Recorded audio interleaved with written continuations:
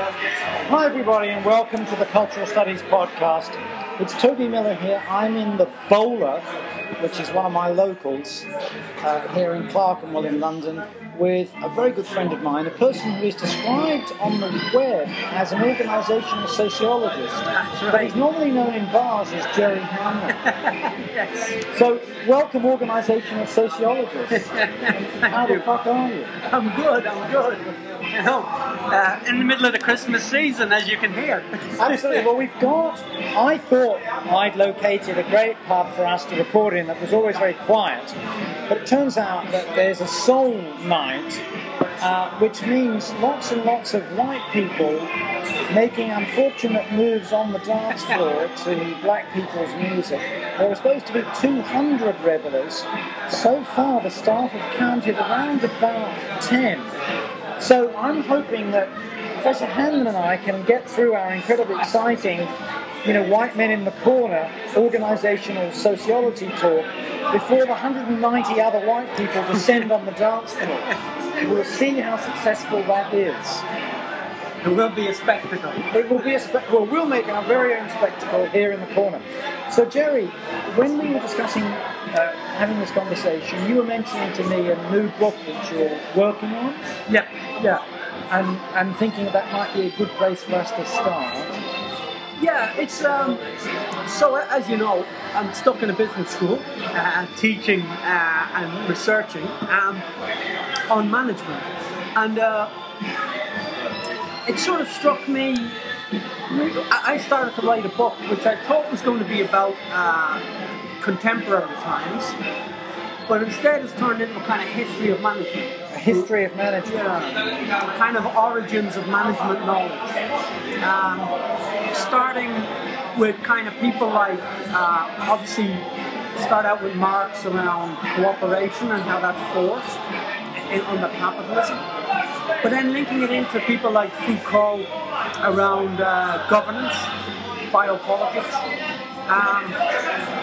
and also into people like Silvia Federici's work on primitive accumulation, and back to the Enlightenment maybe more properly with Descartes and kind of Hobbes. And the book has ended up as this thing, whether it works or not's another thing, where I look at the two original schools of management, if you like. Elton Mayo, human relations, and obviously Frederick Taylor and scientific management. So it's either make sure the bastards are smiling while you screw them, or don't give a shit whether they're smiling as you screw them. And of course that Federici makes this interesting connection back to Descartes. She's doing it around colonization, but she makes this interesting sort of move back to Hobbes and Descartes, basically saying, Descartes saying, you've got to get at the conscience of the person, and some people have a conscience and maybe others don't, and Hobbes saying, bugger all of that, what you need is a strong state to control things. Sure. And it seems to me that in some respects, Taylor and Mayo represent elements of that kind of Enlightenment thought. It's not as clear cut as that, obviously, because Taylor, although he's interested in screwing the worker in terms of control, is also interested in creating the perfect worker. So his idea of economic incentive and the work pace is to keep people disciplined and sober and all of those things. So it worked for the Soviet Union as much as it did for Henry Ford. The Stakhanovite figure is in some sense not that different from Fordism. No. And it's interesting in the Soviet Union because Lenin starts out in around 1910 or whatever saying Taylorism is if you like the worst form of management under capitalism, but then he buys into it in the kind of 5-year plans, and he also buys back management in the recognition that in one sense large industrial complexes and Taylorite production lines had actually expropriated knowledge from the workers, and that you needed that managerial class. Now, Gerry, do you know the kind of accent Lenin had in English? No. My friend Bill Grantham was telling me, Lennon used to go to a pub not far from here where I would have gone with you tonight had it been open, Lennon and Stalin pub, which is now a yuppie pub.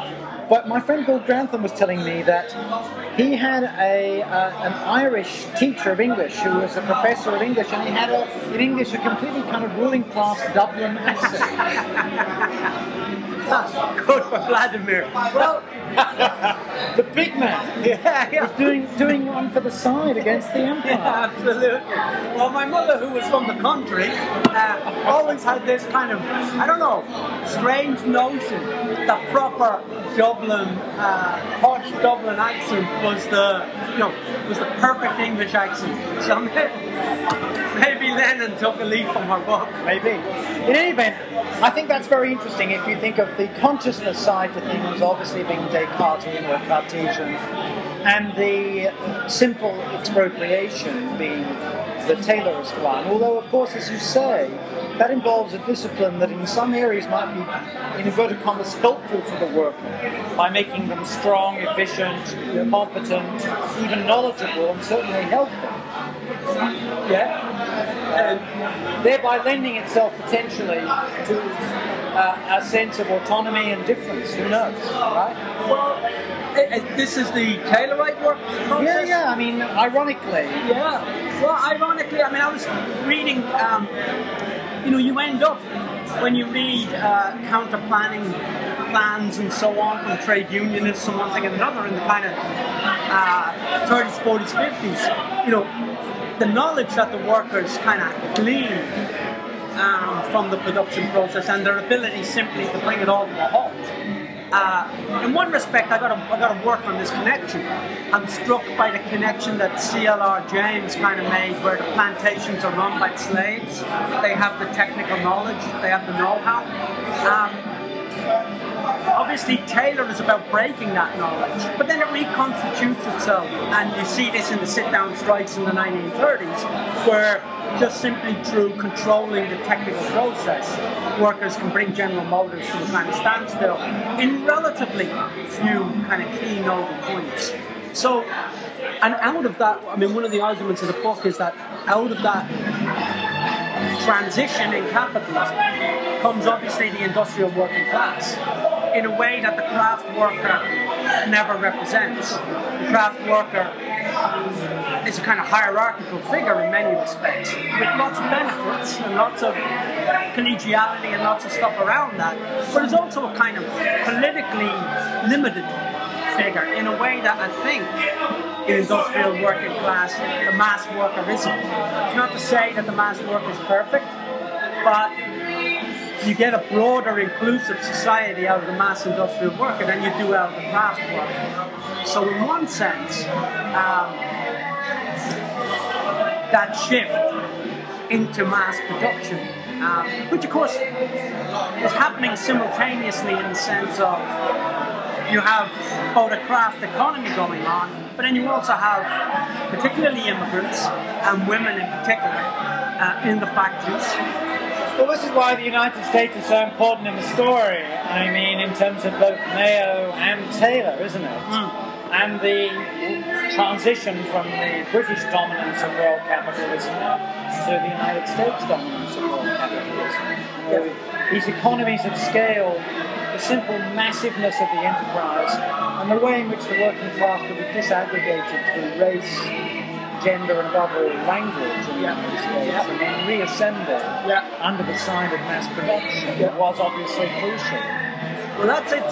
That's the figures for a place like New York are just astounding. When in the kind of 1870s, I think it's, I forget the exact figures, but 10% of Londoners, people living in London, are from outside the British Isles, whereas the figure for New York is something like 80%. It's just quite astounding that you get that rate of growth, the melting pot, as they call it, but equally your ability to divide rather than melt. Well, this is one of the interesting points for the Irish too, isn't it? Who, unlike most of the immigrants at that time, speak English, which is the dominant language, but are thoroughly divided over those who are American and those who are Irish, you might as well be Russian or Jewish or whatever. Yeah, and the rapidity with which capital could form and reform the ethnic groups in factories. Yeah. Just simply, if the Irish organise, you get in the Italians. If the Italians organise, you get in the Irish. You keep chopping and changing like that in a way that sort of keeps, in some respects, keeps labour weak. But equally, it's never quite successful. It's never quite as successful as they hope. So, if you take the Colorado fuel, the Ludlow. Yeah. Despite all the kind of factors against workers kind of forming a kind of united front and a union and so on, and the company's deliberate attempts to kind of, mess with that, both in terms of quite brutal tactics, but also in terms of creating the first sociology department and all of that kind of thing to ameliorate the, if you like, the workers or the complaints of the workers. They still manage to form the kind of backbone of the miners' union, which in many respects goes on then to become a driving force and kind of, at least up until just after the Second World War, America's kind of push towards the left. So in many respects, in spite of all those differences, their experience in the kind of mine or in the factory or whatever overrides that. And capital does what capital always does.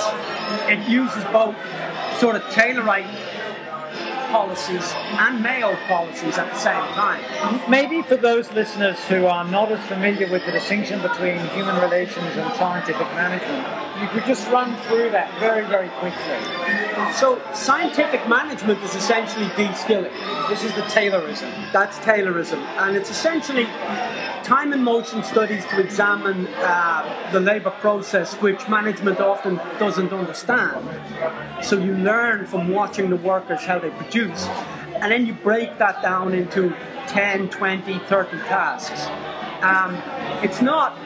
It's always associated with Taylor, but actually Adam Smith describes it in the first chapter of The Wealth of Nations. The pin making. The pin factory. So it's the basis, and in many ways it's the basis of capitalism. And Taylor is associated with it most explicitly in the States. And then Henry Ford sort of mechanizes it with the assembly line. Mayo is a much more evil character in my view. He wants to get into people's soul. And to quote Krakauer, he kind of wants to confiscate your soul. And what he does is, he believes workers are irrational. He says that very explicitly. That workers are kind of, you should listen to them. You don't necessarily act. You should listen to them.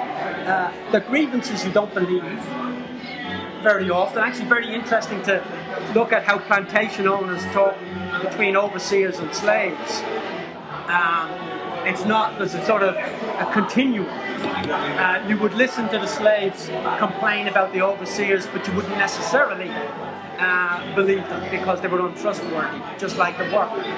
So there's this kind of strand in Mayo around worker irrationality. And what he tries to do is to recreate society. He's worried about society and capitalism's collapse. The collapse of socialization processes. So he wants to use the corporate firm to socialize workers into society. Essentially a kind of fascist. He doesn't believe that the state should do it because the state is open to being captured by the left, because there are more workers than bosses. So that's essentially, therefore, you listen to workers, you give them office parties, you're nice to them, you try and include them, but you give them no power. And he's sort of an elite theorist, like a Mosca or a Pareto. Right.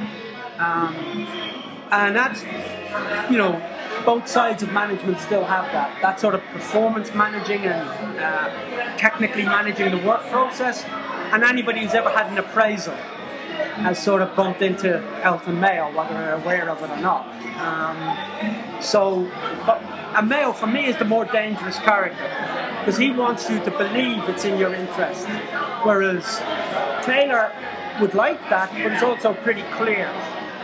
You know, if you put workers together, they won't work at the pace I want them to work. Right, so it's two versions of productivity, isn't it? And maximal extraction of surplus value. Yeah. Now, getting back to your genealogy, which I think is very compelling, in a sense how the Enlightenment and its various modern forms, the military, imperialism, slavery, colonialism, embody these things.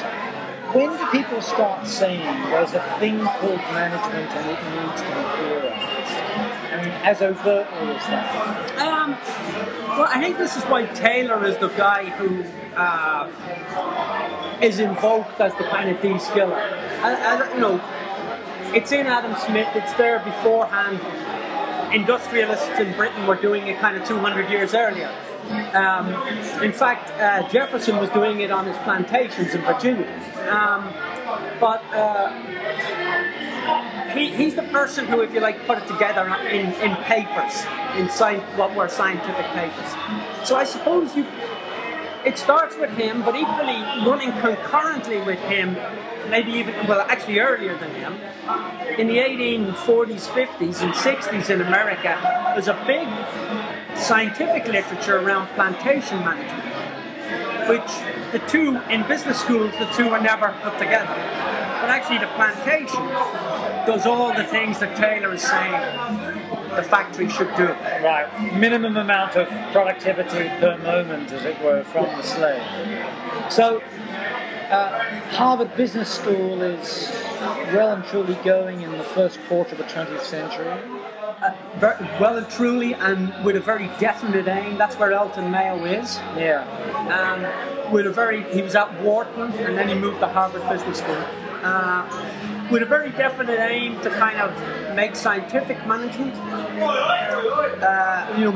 turn it into science as opposed to scientific management Taylorism.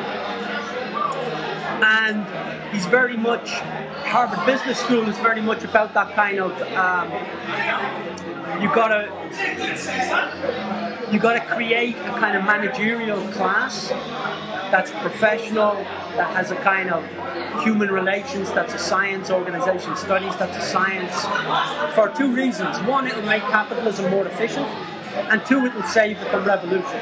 So, Joe Kennedy, Hitler's banker, Bobby and JFK's father, Teddy's father, and a card-carrying fascist, ran a class for Harvard Business School students on Hollywood in the 20s. He edited a book about it. And every session is led by a Jewish mogul, one of the original studio heads, who come across on the train from Los Angeles to Cambridge, Massachusetts, and talk with great glee about how the wonderful achievement that Mr. Kennedy will eventually undertake is to get rid of the Jews from Hollywood and make sure it's nice wasps, not even Catholic like Joe Kennedy, white Anglo-Saxon Protestant men who will come out with their bright new shining qualifications from Harvard Business School and make the business truly rational. Well, that's what they did. In many respects, because if you take a look at Rockefeller pumps a lot of money into industrial relations. At Harvard, Wharton. Wharton is at University of Pennsylvania. Stanford. There's a bunch of them. Is it Queen Mary or St. Mary, I think, in Canada? So there's 6 or 7 industrial relations schools. Wisconsin, Michigan, I think. Wisconsin. Well, Wisconsin is a big place for this, also for rural sociology. When you talked about trying to make the lot of the workers better and their families, really the home of rural sociology in the world is Madison, Wisconsin. And it's all about that project.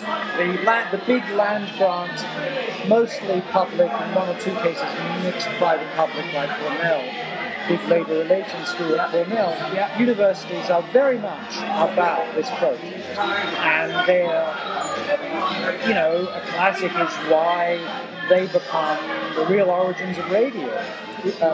Real origins of radio are in Wisconsin, and they're about getting information on climate, especially weather, and also market share to farmers and farm workers quickly and efficiently, and also entertaining the wives so that they're not desolate.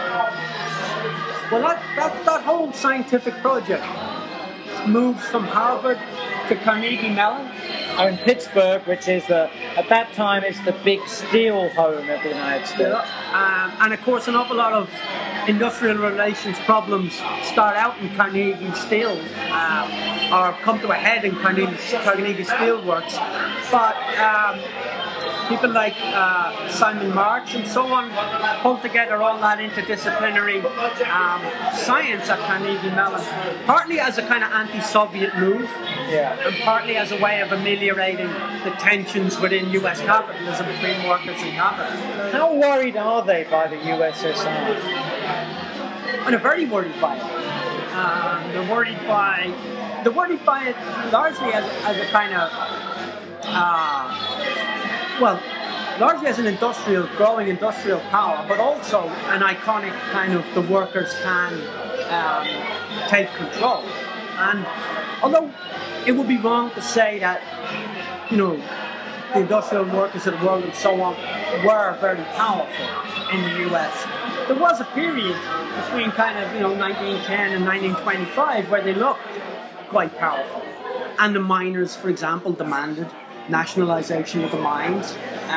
Railway workers demanded nationalization of the railways. Stuff that's, in Virginia, the miners are having pitched gun battles with the army. They have to send the army in to kind of get them back to work. This is when the National Guard really comes into its own and becomes the entity that is there to control the male working class. Yes. So all of that holds together, if you like, or epitomizes a fear.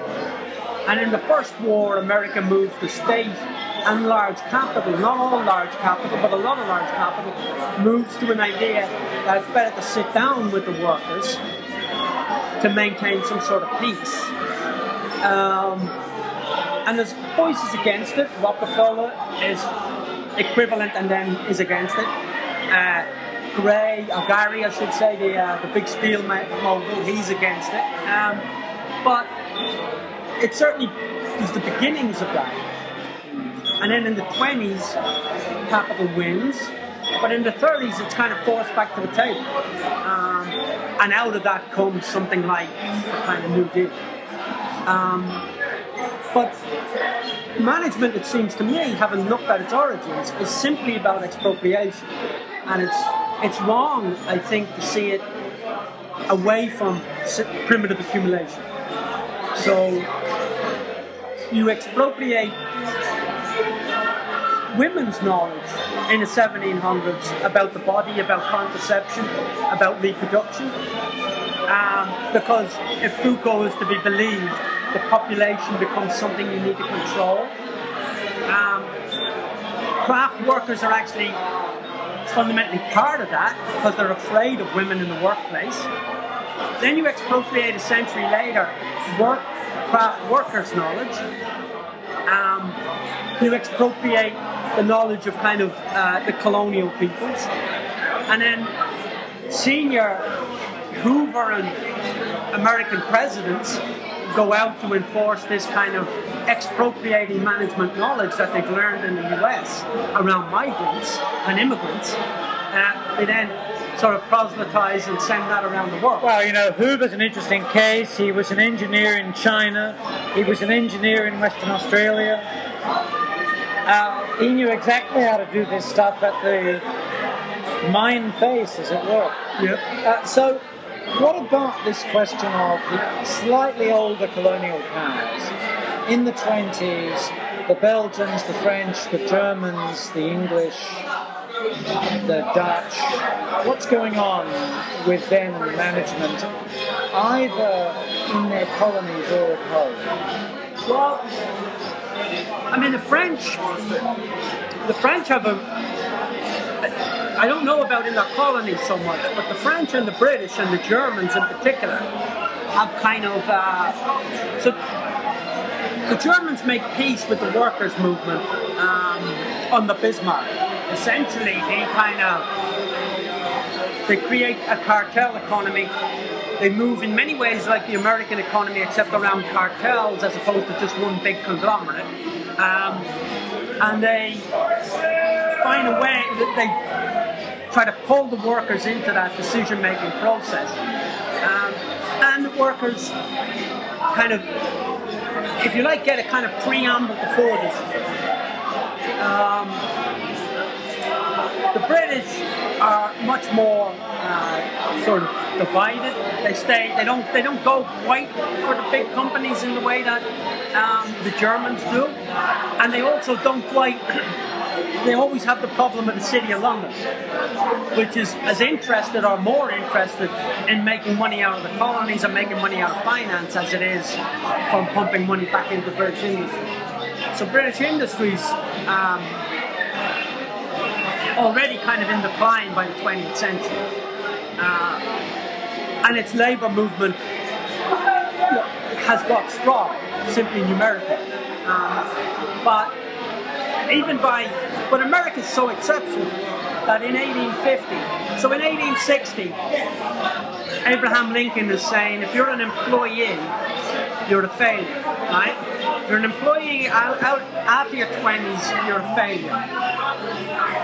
American autonomy is based on the idea of the kind of free citizen who's an independent craftsman or an independent farmer, but is independent in the first half of the kind of 19th century.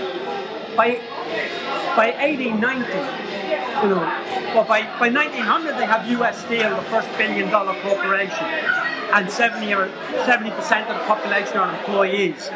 So you have a big ideological problem about how you make that palatable. But you also have quite a startling statistic that in 1850, America's the 5th or 6th biggest industrial producer in the world. By 1900, it's bigger than the other 4 or 5 put together. So it's just a phenomenal rate of growth that is fueled out of immigration as much. It often gets told in the management storybook as a period of de-skilling, and it is for craft workers, but they're actually quite a small part of the story. The real story is pulling people into new industries and factories under rather draconian and already de-skilled work processes. And America, in that sense, gives us modern management in a way that's not quite true for everywhere else. And it's also hugely brutal in the way it treats, in particular, immigrants, women and children. So the textile mills and so on, as the century moves on, in the 1870s, are kind of using more child labour rather than less. And they're recreating the labour process precisely to use child labour. So Dickens and Ingalls describing things that are still coming to pass. That American management and American capitalism is kind of ensuring comes to pass. So if you look at, say, the Lowell textile mills in Massachusetts, historians talk about them as having a benign and then a sort of nasty period. And the nasty period is when all the immigrants come.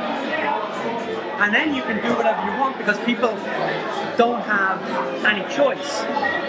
Local people, if you want, had choice. And local women in particular, if it got horrendously bad, they could go home to their families.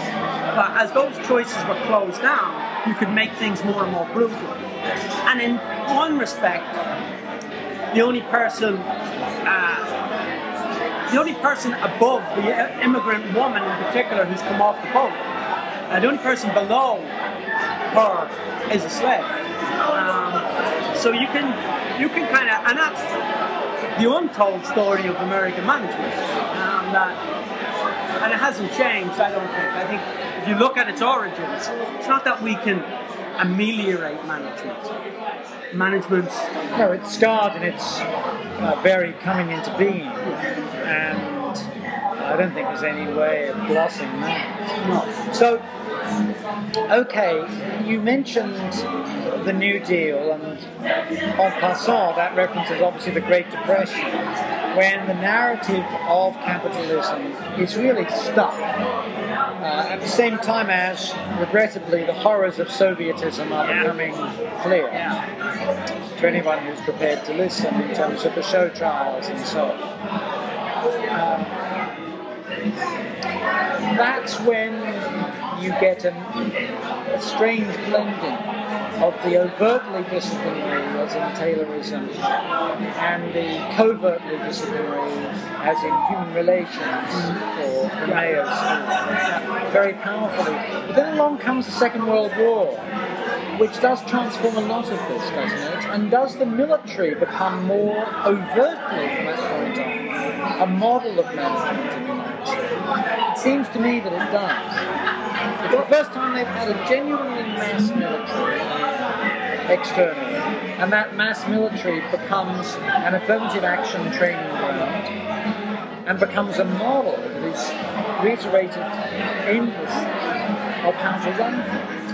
Well, I mean, the military's importance actually starts even earlier than that. In that, one, it's government arsenals that in many respects implement a lot of break what was called the contract system, which was, we don't quite understand the production process, so what we're going to do, Toby, is get you to kind of get a gang of workers and tell us how much you're going to make 100 rifles for and how long it will take and all of those things.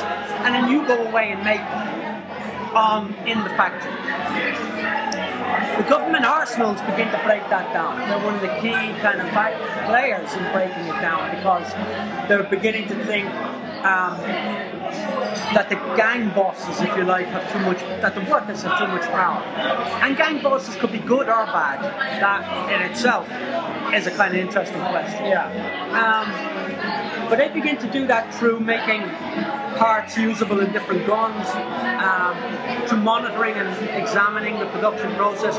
So they begin to do this alongside Taylorism, government-sponsored arsenals. And then very interestingly, Mayo comes out of psychology, which of course got a huge boost out of the American Army in the First War, trying to understand morale, fatigue, those kind of things.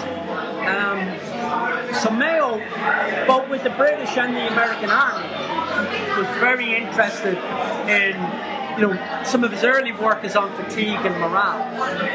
And that, of course, comes out of the US Army in the kind of First War and afterwards. And then the US Army continues to fund that stuff.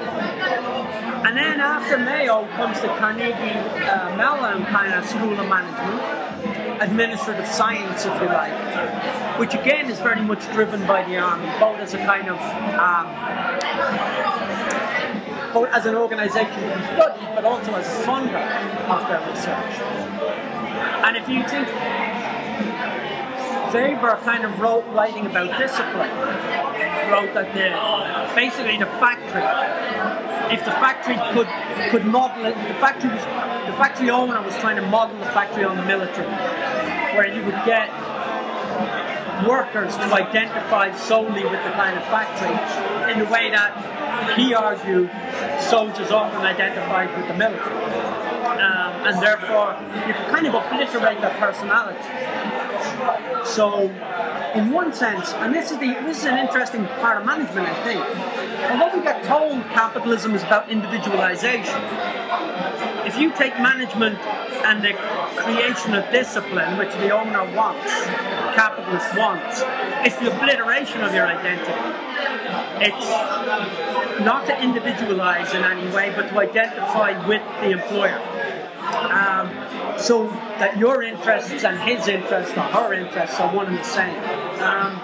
So in a strange way, they've done a neat ideological move where capitalism gives us individuality, is what we're told, as opposed to, say, a Soviet system. But actually, in essence, the principle of management in the US or in the USSR strikes me as kind of the same.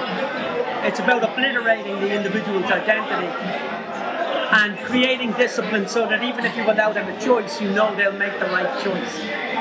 So, it's a sort of Huxley's kind of world in one sense.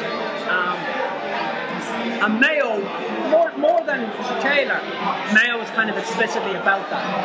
That's what he's trying to do. But it comes back.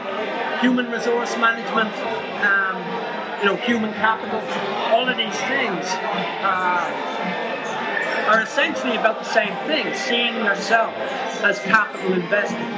So, if we think about the next big crisis in capitalism in the so-called global north or west or developed world, whatever we choose to call it, whatever the polite term is, au courant, that's the 70s. It's after the 30 years of the miracle. What happens in management schools then? Well, human resource management emerges in the 70s. It emerges in the 60s, I suppose, the beginnings of it.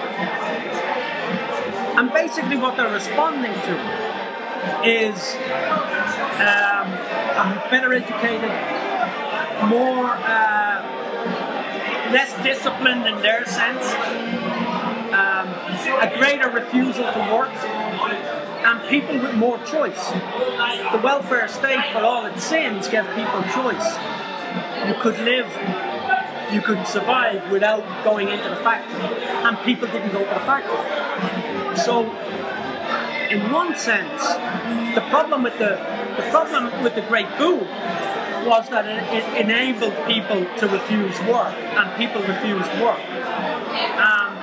And they did that by opting out, by going to university, by slacking on the job, by trade unions enabling them to slack on the job.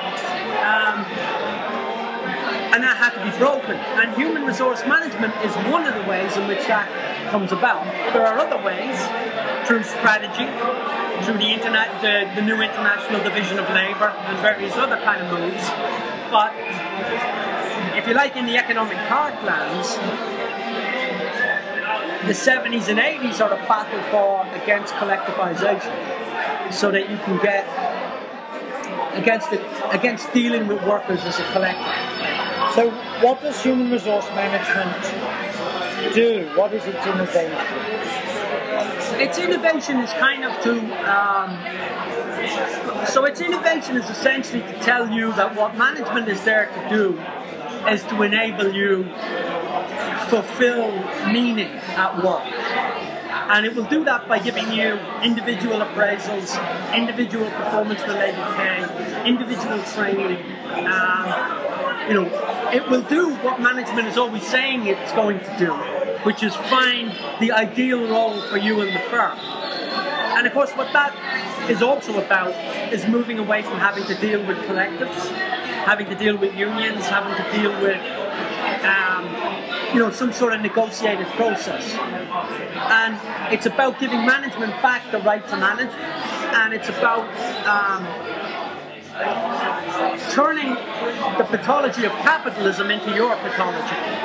So the last thing you would ever do is share what your wages and conditions, laughably called compensation in the United States, with your colleagues. That's it.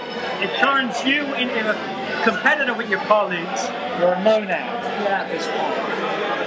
At which point, you're easy to pick off. And it goes back to Mayo. It's not a very innovative moment in the sense that what Mayo's trying to do is, by talking to you individually and by, finding out about your life circumstances, he's trying to get you to identify with the organisation.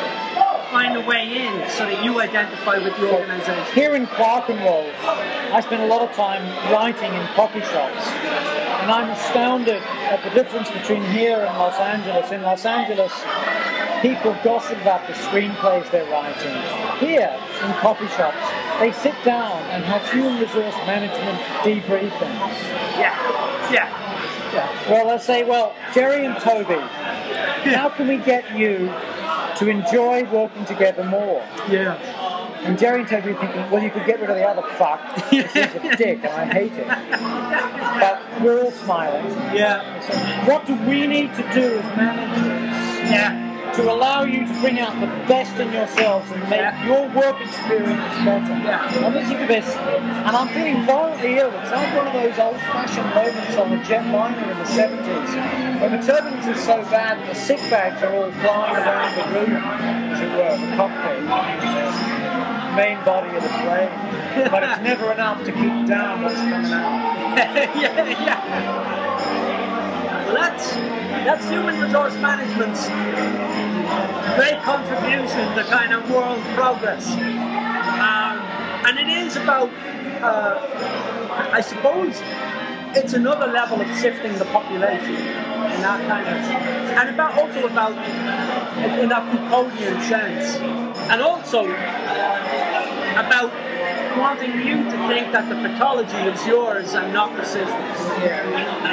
Now, perhaps you're using management in this as a very floating signifier, such that whilst it may have originated in plantations, slavery, patriarchy, empire, and factories, it's the same in the virtualization of the supposedly post-industrial or new economy as it is on the production line. But is it?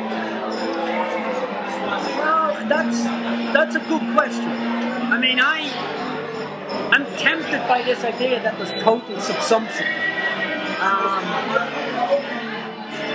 That we're either managed or self-managing all the time. So, Google being a kind of great example. You know, it knows where you are. It knows your kind of your habits. Every time you search for something, it sends back to you what it thinks you might like, rather than what is somehow the truth, whatever that might be. It can sell on your data. When you walk down Oxford Street here in the primary shopping district in London, it can sell that on to Foursquare and Looped and so on, so that they know what kind of adverts to sort of bombard you with. That strikes me as a kind of that you're managed in new and different ways, even when you're at play, in a way that didn't. You could see the beginnings of that in the sort of with human capital theory, and to some extent with human resource management. In that women, because they had a different experience than men, needed to be managed different, and that different experience came both in and out of work. So you can see work becoming, if you like, management getting elongated outside of the 8 hours of the kind of factory floor. Now it's elongated to such an extent that I think a lot of the time, you know, people are never off work. Not everybody, but a slice of the population like me is fucking idiot enough to check his email, you know, even on Christmas Day, just in case there's something that might be there. Even though I know there won't be anything there, I'm still... Right, but today's New York Times has a lead story. It's on page A1. About how Foxconn, a Taiwan-based company that has 1 million workers in mainland China, People's Republic of China, assembling technology for Japan, Taiwan itself, the United States, etc. He's giving workers nice chairs to sit in. Because of the controversy over all the suicides and industrial strife that have occurred at their plants, and the embarrassment that those involved in the global production chain, particularly at Apple, feel about this. Okay, it's on a continuum with the research excellence framework that the British government enacts and university administrators enact over our bodies. But which job would you rather? Oh, absolutely. I'd rather have the research assessment exercise, thanks very much, our research framework, whatever it's called. Whatever its current ludicrous iteration may be. But equally, I mean, this is the other interesting thing about it, that, and I think this is the bit of management that is that you're always dealing with that global. So our job and our ability to stay connected and check our emails and, you know, email our ludicrous papers to ludicrous journals, is also pulled right back to Foxconn. In the same way as, you know, plantation management starts in the colonies and then in the slave plantations of the US, but then feeds into and is a major factor in the industrialization of America. One of the big industries for one of the big markets for the textile industry in the northern states was cheap slave clothing. You know, so I suppose what I'm trying to say is that you got to see. I see the whole thing as connected, and Foxconn sweating workers in the way that it does. In the most high-tech industry, supposedly, with yet very primitive management practices. And practices that, if they could, the British government would subject us to, but for a whole series of historical reasons. At the moment, that's not possible, but, the future, who knows? So I also think that I don't believe that there's this sort of creative economy out there that's going to somehow disassociated from the kind of global economy more generally. Just because Giorgio Armani is designing something wherever he lives, or the bunch of people who do that for him, all the creatives, stuff's still getting fucking made somewhere else in the developing world under pretty grim conditions very often, I suspect, if Gomorrah is correct, the movie. The idea that somehow we can, because I think this is an inherent racism, that, we can be smarter and better trained and we can be creative and inventive in the way that the rest of the planet can't be, and somehow we'll invent our way out of this. That's a bullshit. In the same way as when the conquistadores arrive in Mexico, they realize it's sophisticated civilization, and then 50 years later they kind of destroy it.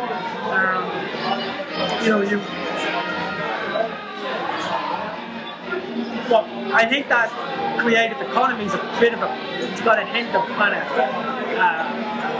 colonialism about it, in my view. And it's one of the problems, I think, when you read some of the both radical but more optimistic views of the world, that we're all that there's this creativity going on all the time, everywhere. I think that's quite a Western view of, and particular locations of the West as to what's going on in the economy. Oh, very, very, very lazy middle class and ruling class people who want to live from intellectual property, i.e. not do anything. Yeah. I mean, sorry. Yeah. Yeah, no, I think there's an awful lot of that. I was in the British Zoological Association, the British Zoo, with my son, I don't know, maybe 5 months ago or something. And it was saying, I forget the figures, 80% of the medicines come from the tropics. And we've analysed like 4% of that. So obviously the message is, if you give us more money, we can analyse more of it and we can create better and better medicine. Okay, fair enough. However, I'm sure the indigenous population has examined more than 4% of the fucking tropics. So there's all that, they have that knowledge. I suspect quite a lot of it for all sorts of things we haven't thought about. We'll go and expropriate it, stick a Glaxo something or other sign on it, and then say it's ours, and it's intellectual property which we should then defend. So primitive accumulation and the advanced economy are never far apart in that kind of sense. So, is there such a thing as secondary accumulation? Maybe you could explain to listeners the difference between primitive accumulation and secondary accumulation. Primitive accumulation, I suppose, I would put it down to sort of stealing. It's violence. Yeah, it's a violence and theft. Where you take something that's already shared and maybe in some sort of a commons or a public domain, and privatizing, often through stealing, so saying that knowledge that is already in existence hasn't quite been in existence as you rendered it, and therefore it's yours. Or quite simply something like land grabs in various parts of the world. Like when the train, when the transcontinental train system was put together in America, and all the companies were getting acres and acres of land either side of the train track from the, having taken it from the Native Americans. That's primitive accumulation. So it goes with a modern infrastructure back then, goes with theft. I suspect that the connections are still there. So theoretically, there's a thing called secondary accumulation, which is not violent and not theft, which is the expropriation of profit from the work of free labour. But you seem to be saying that actually primitive accumulation or primary accumulation never ends. I don't think that primitive accumulation ever ends, and I don't think that secondary accumulation is non-violent. My argument about so the title of the book, provisionally, is Management: A History of Violence. Fantastic title.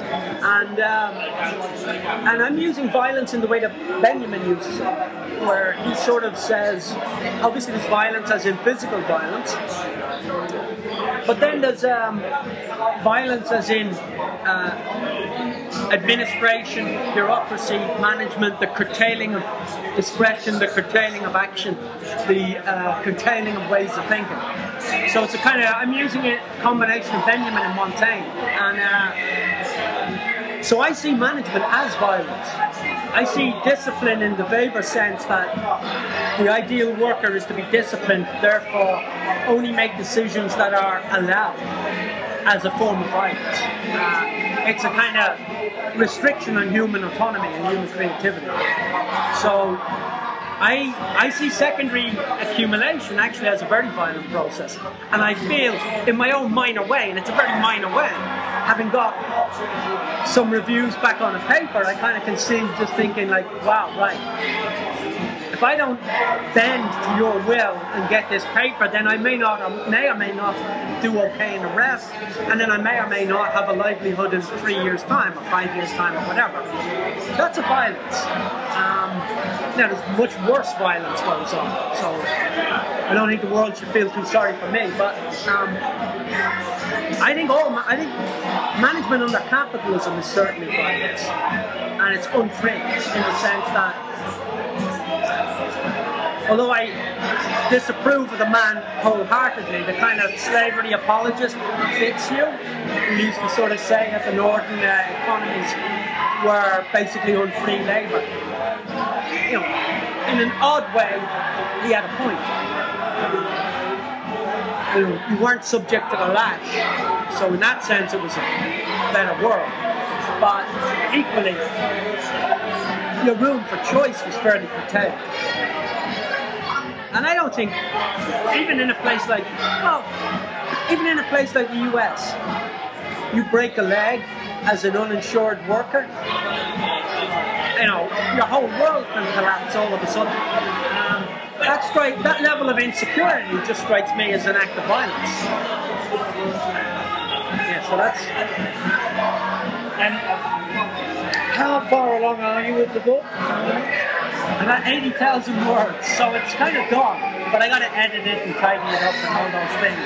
It sounds to me as though you've got your argument well worked out, you have some wonderful examples, it's very comparative. It does sound as though it's articulated around the United States, and how could it not be? Well, I mean, in one sense, it is very much a US book, oddly, for an Irish man and woman. But also, it's just that, the modern organisation, the modern capitalist organisation, it's kind of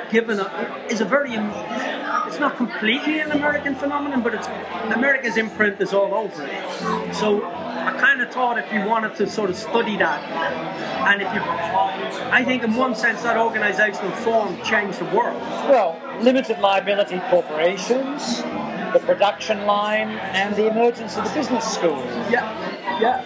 And most of the concepts you've talked about, human capital, human resource management, scientific management, human relations school, amendments, they're from one country. Yeah, they're all kind of located there.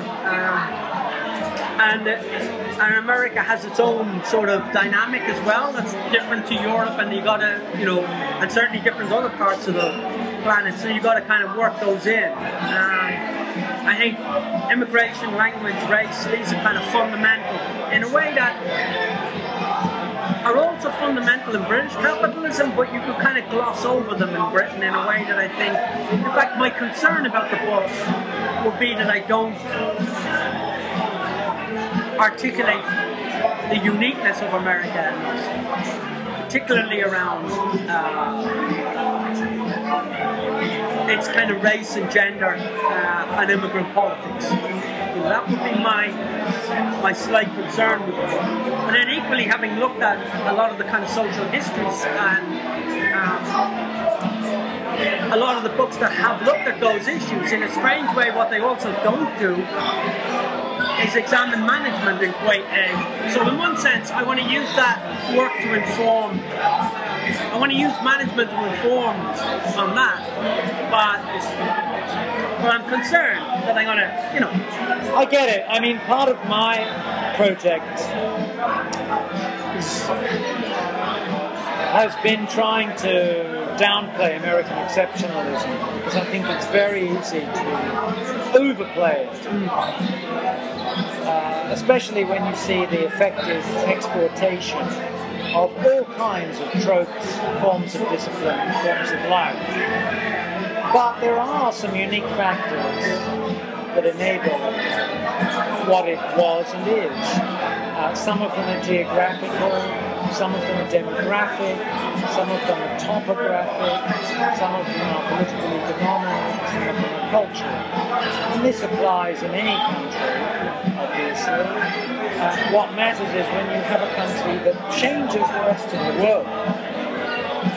Yeah. Not necessarily in its own image, but does change the rest of the world. And trying to come to grips with it is the great dilemma for everybody in the 20th century who thinks about these things, and actually still in the 21st. After all, what are the supposedly new emergent economies trying to do? They're trying to work out how the fuck the Americans did it. Yeah. And also America is exceptional, but equally, if you read stuff coming out of Germany in the 1920s and 1930s, they've got their own Elton males and their own kind of consumerism and those kind of things emerging. So I think what is, in one sense, what's exceptional about America is just the sheer impact of it. Yeah. You have race works in a way that doesn't quite work in a place like Germany or Britain, but it's also just the sheer impact of American capital. And the speed at which it happens is really quite phenomenal. I mean, I know China has looked like but America moves incredibly quickly in 50 years, and I'm not sure the Chinese are going to move that quickly. That's how impressive, if you like, it is. You go from being number 5 in the world to bigger than the rest of them put together. Yeah. Perhaps it's a lamentation for this, but I might sign off with some words that appear on a bridge in New Jersey. Trenton makes, the world takes. Not so much. Well, Gerry Hanlon, thank you very much for this conversation, which has been wonderful. And I know that now there'll be potential readers in over 50 countries for your new book, when it's finished, when you're happy with it, when you bring it out. It's been great chatting, and I hope that once that book does hit your virtual book stands out there, virtual listeners, you'll come back to the pod and talk to us some more. Love to. Thank you. Great.